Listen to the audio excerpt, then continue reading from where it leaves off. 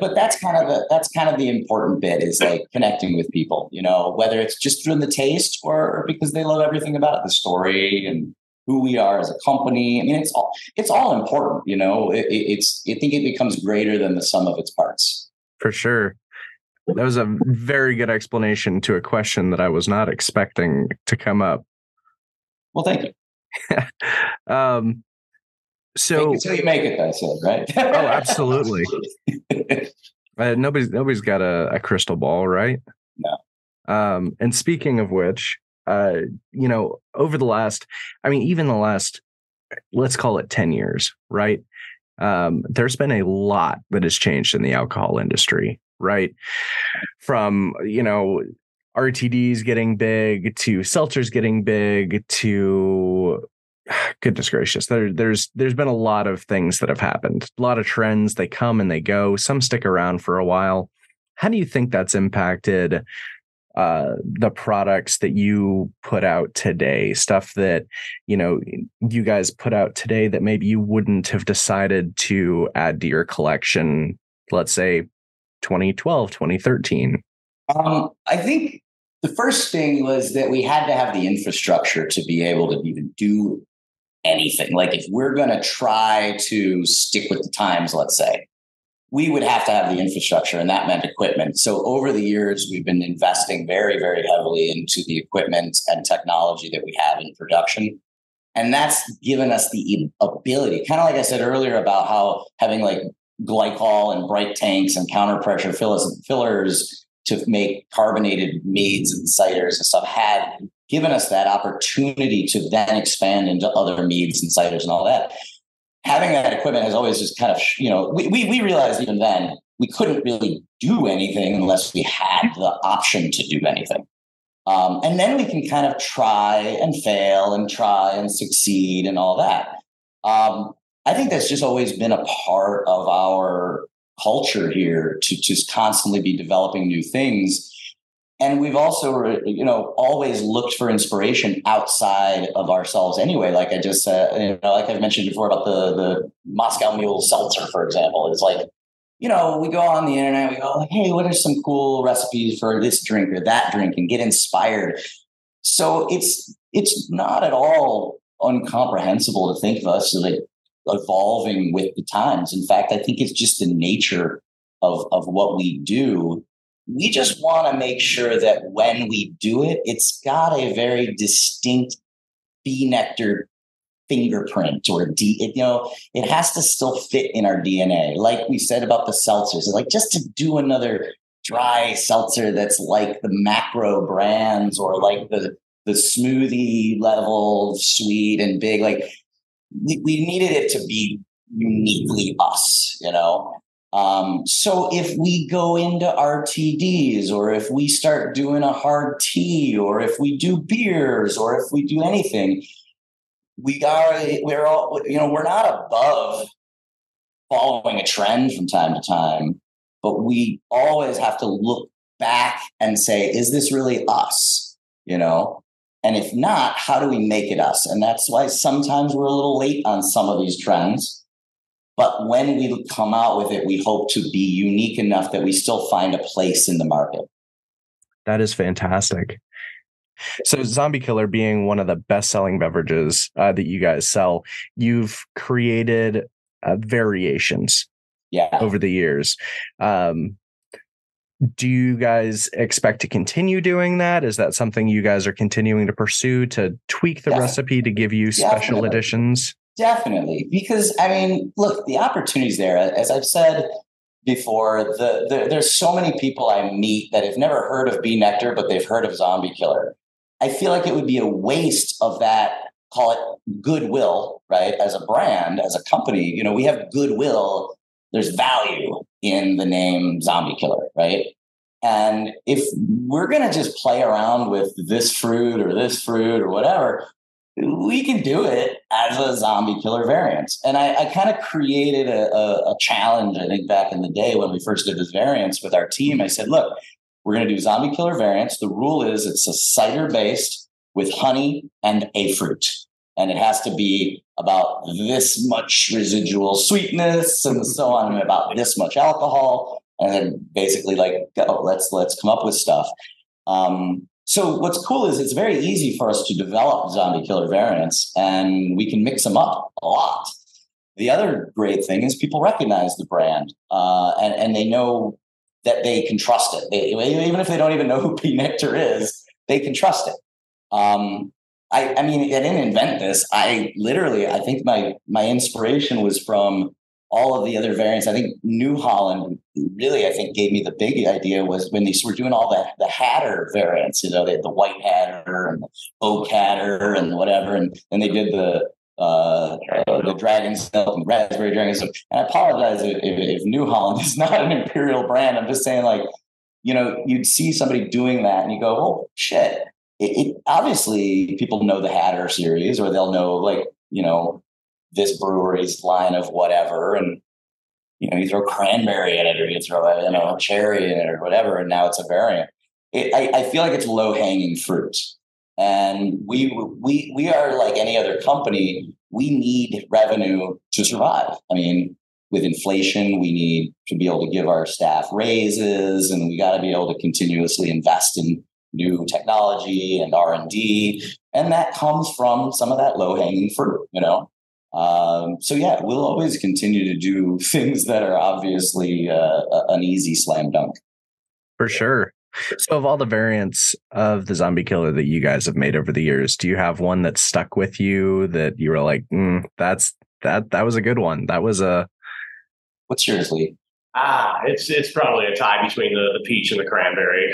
See, I was going to say the blood orange. Oh yeah, I think one of my. I grew up in South Florida, so I'm a citrus kind of tropical fruit guy, I guess.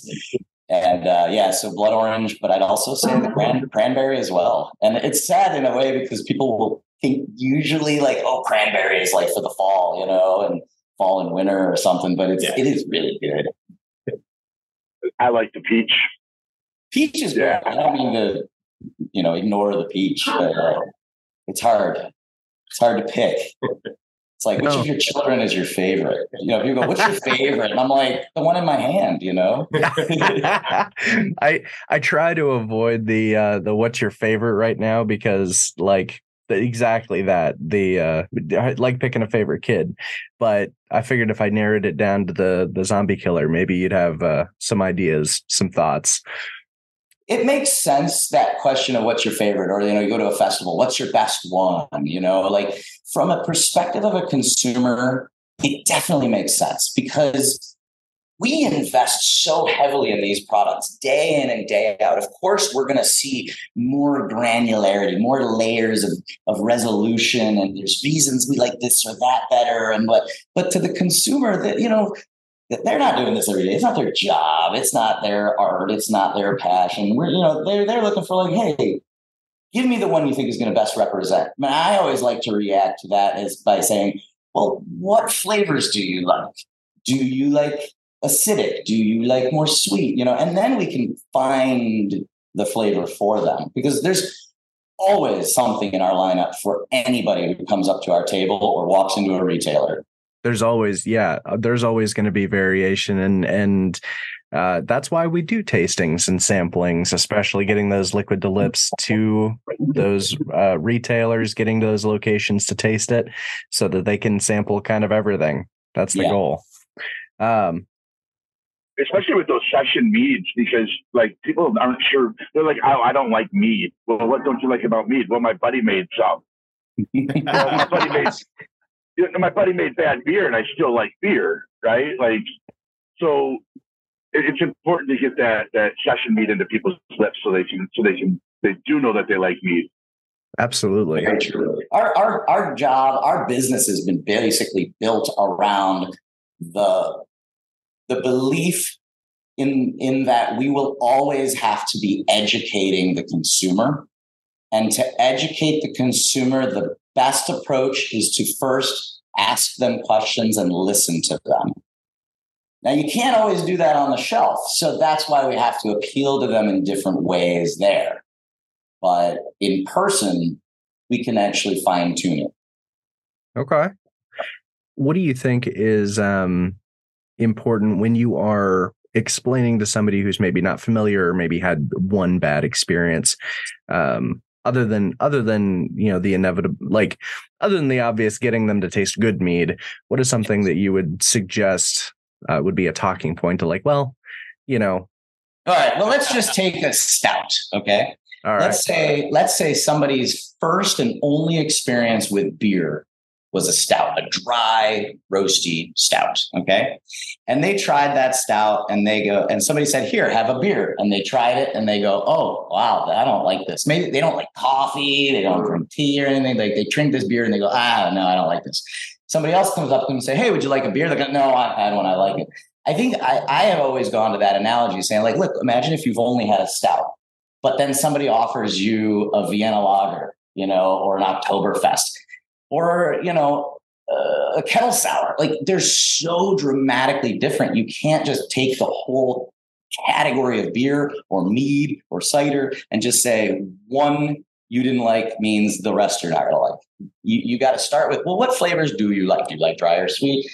There's always an opportunity to find something that somebody will like. And using that kind of stout analogy has always been a way for me to turn that person at a festival or whatever that looks at it and wrinkles their nose at, and they look like they're about to walk away. And then I can convert them into, okay, I'll try it every time. I love that. It's not that you don't like it. It's that you didn't like that first one you tried. Right. And I say, look, there might be meads that I make you don't like. That's why I always go, like, well, what do you like? What fruits do you like? Do you like cherry? Do you like, some people would come up to me, Zombie Killer. They go, well, what's your most popular? I go, Zombie Killer. And they go, well, what's in it? Like apple and cherry and honey. They're like, I don't like cherry. And I go, well, then maybe you should try something else. Well, no, I'll try that. And then they try it and they go, no, I don't like it. Well, like, no shit, Sherlock. You just told me you don't like cherry. So like, what do you expect? Just because it's the most popular doesn't mean that you should try that one. Not all meat is Viking meat either, right? Like, exactly. Yeah, we don't always need a drinking horn. Right. Yeah, maybe in the past they may have tried something that was like 14% still, and we make a lot of like sessionable, light, more approachable meats. Ironically, I had never been to a Renaissance fair in my life until after we started the meadery. I had never played Dungeons and Dragons. I had never read Beowulf. None of these things. I came at this because in the back of my book with like recipes and everything and a technique on home brewing, in the very back, there's a section on mead. I would have never known about it otherwise. So it doesn't have to be a Ren Fair, D&D, Beowulf kind of thing. No, you don't have to be a Viking to enjoy it. You can just be a normal average person that enjoys some good flavor. I want to be Bob Ross with straight hair because this is my canvas and it doesn't matter. We can paint whatever we want. They're just ingredients. We can make them dry. We can make them sweet. We can make it more of the fruit or more of the honey. We have so much creative freedom when we develop this. It's whatever we want to make. So we've talked a little bit about the specialty meads, the cider, the beer, the seltzer. Obviously, you're going to have to use different equipment to make any of those beverages and different processes for creating each of those. Do you mind touching on that a little bit? Sure. Beer, obviously, I say obviously, but maybe not everybody knows it. With beer, we have to create the sugars using the grain, the malt. We have to convert those starches into sugars. So it does require totally different equipment to get to that phase where we have our works, our pre-fermented beer. Fortunately, our relationship and I don't know if I really use the word partnership, but the relationship we have with the Woodward Avenue Brewery and the joint effort that we've made has given us access to that. We have a 15-barrel brew house here that we're able to actually do the beers with. The seltzers and meads and ciders, however, they actually are a lot more similar than you might imagine. We're starting with sugar in the first place. When we're doing mead, we're just taking honey and we're diluting it with water with more or less water, depending on how much sugar we want to begin with. So in like the world of fermentation, we call that like our specific gravity, or it's also known as Brix or Plato. But it's that how much sugar is in there for the yeast to consume. So we can basically add either honey or straight up, juices like apple, or in the case of seltzer, granulated sugar, and get to the sweetness level, the sugar level that we want to be able to add the yeast and ferment.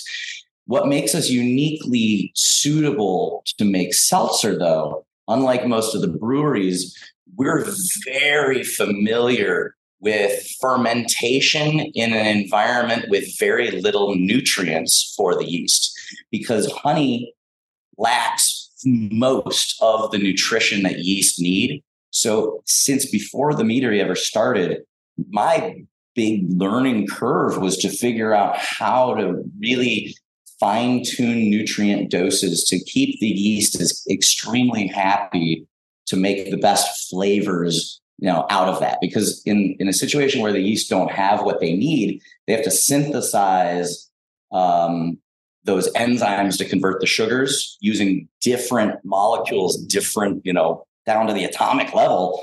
They have to synthesize those enzymes differently. And that means that there's different flavor byproducts, and not all of those are very good. That's where you get like rotten egg character and stuff sometimes. Yeah. So we've been doing this for over 15 years. So now we started fermenting just granulated sugar. We're like, oh yeah, that's easy. We got that. We got that down. And from that point forward, it actually is they're very, very similar the rest of the way. The biggest difference has more to do with solids that we might have to filter or centrifuge out in like apple, for example, whereas like granulated sugar has none, and honey doesn't really have any. So those are kind of the bigger differences in the process. But we really can utilize most of our equipment for all of the meads, the ciders, and the seltzers. It's really only the beer where we really stray farther from that. And, sure. To add to that, we've been using hops in mead for over a decade anyway. So even adding hops into it in secondaries and stuff is not new. But what we do sometimes is we have to develop unique processes for certain products that we are making, such as like, let's say Kill All the Golfers is actually one of my all-time favorite things that we've made here.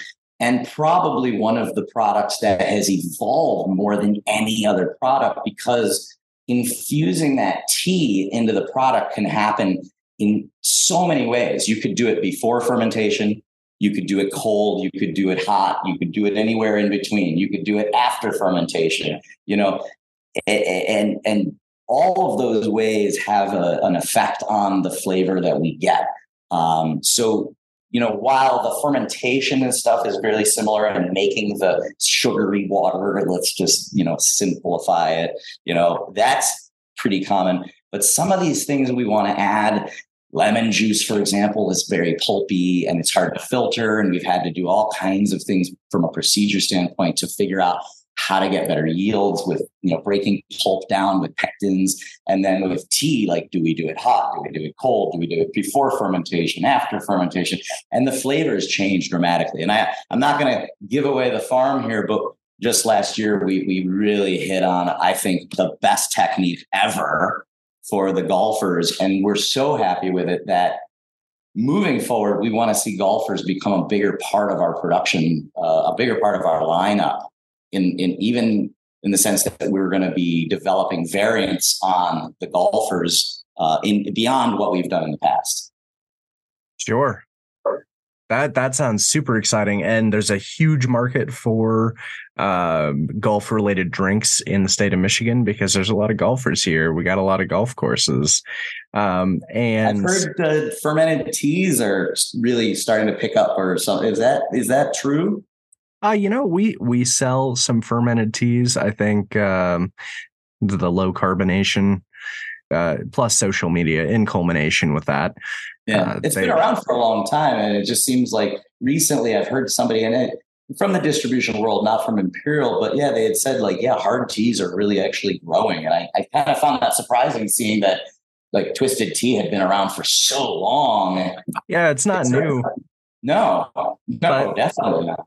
But maybe tastes are, flip flopping around. You know how it is. That plus, I feel social like media. Twisted Tea was around even before the seltzer, before Truly. If you're looking at the Boston Brewing portfolio, I think Twisted Tea was, I think, first, wasn't it? Before Truly, or am I wrong? I don't know.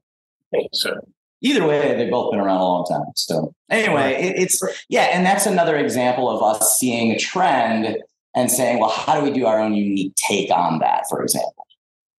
Absolutely. Well, and speaking of getting, specific beverages, specific places, we talked a little bit about where you want to see it on the shelf, but what kind of point of sale do you want to see alongside of it? POS, what I'd like to see is, because look, we're a tiny company with big vision. Look at it that way. We could do mass marketing, mass advertising. We try and go for all the social media. We try and hit people in their niches, right? If you're a big fan of this or a big fan of that, we try and really connect with people in their niches, not just go mass blanket marketing advertising. But we definitely know that point of sale, like right there at the opportunity where they have a chance to buy it, is really the best place to remind them that you've heard of this or something. So when we do these big launches out of, for example, the seltzer brands, or like a lineup of new tea variants, color variants, and new variety packs, we really want to make sure we're getting the most out of our POS opportunities as we can.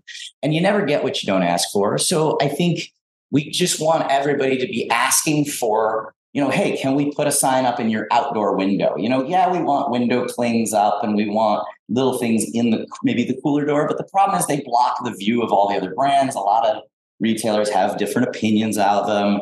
If we can get anything, and it just depends on that retailer, that possibly even promotes any or all of the different brands. That maybe show the Nektar family, the Nektar, the Tabby Craft, the Barley Doodle, and just show, look, this is local. If you're in the Metro Detroit area, people want to know this is made in Ferndale, or it's made in Michigan if you're up in Petoskey or something, But we want to make sure that we look at every opportunity to kind of get that brand out there and to do that launch successfully. I think it's just going to help. And we're going to reinforce that on the social media, our newsletters, and try and connect with those consumers, kind of in that indirect fashion. That's fantastic. Okay, but I'm glad you waiting for the director to say, yes, I like that. No, you're good. And then regarding if you had an option, right? Would you prefer to see something like a window cling? Would you prefer to see a full door cling? Do you want it above the coolers? Do you want it on the sign that says cold beer? My number one requirement is to make sure that we're doing what that retailer wants.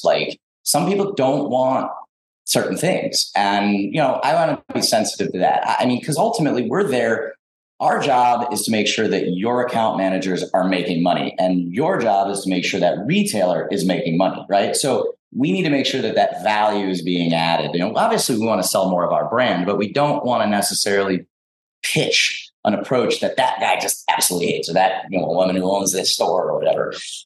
So I'll go with the flow, but realistically, any one of those could be an effective use. I obviously love to be where every customer is going to see it. So that front door window cling kind of thing makes sense. But once you get to the section you're going to, maybe that's where it makes more sense, because there's so much advertising and marketing these days that, I'm sure you're like me. You watch a YouTube video and all of a sudden it gets interrupted with a commercial. You can't wait till that countdown timer where you can hit skip ad, right? Right. You've just gotten used to looking away during the commercials and then you come back, right? We're all used to ignoring ads now. We're so bombarded. So I think the important thing is to kind of, where does this make the most sense? And if you're going to go to the, mead cider or seltzer section, how can I communicate to that customer in the best way to get them to understand the product in a way that our can or our box or whatever doesn't already portray? And I think the local is big.